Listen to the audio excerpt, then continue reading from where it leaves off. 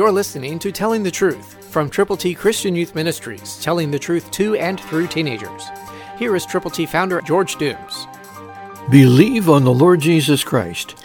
Hebrews 4:12, New King James Version, lets us know a great deal about the Bible. Listen.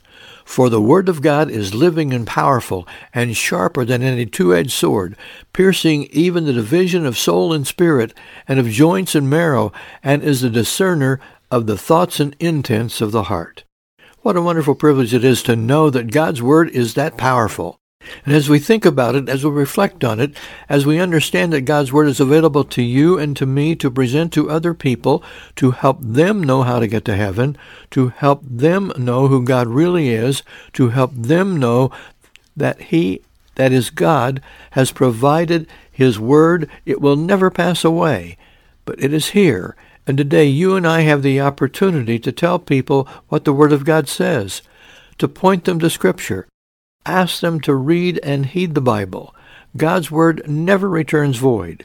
So share with everyone you can this truth about the truth of God's Word, the Bible. Read the Bible every day and share the Bible with whom? Everyone you possibly can. Now, tomorrow, and every moment of every day you live. Christ through you can change the world.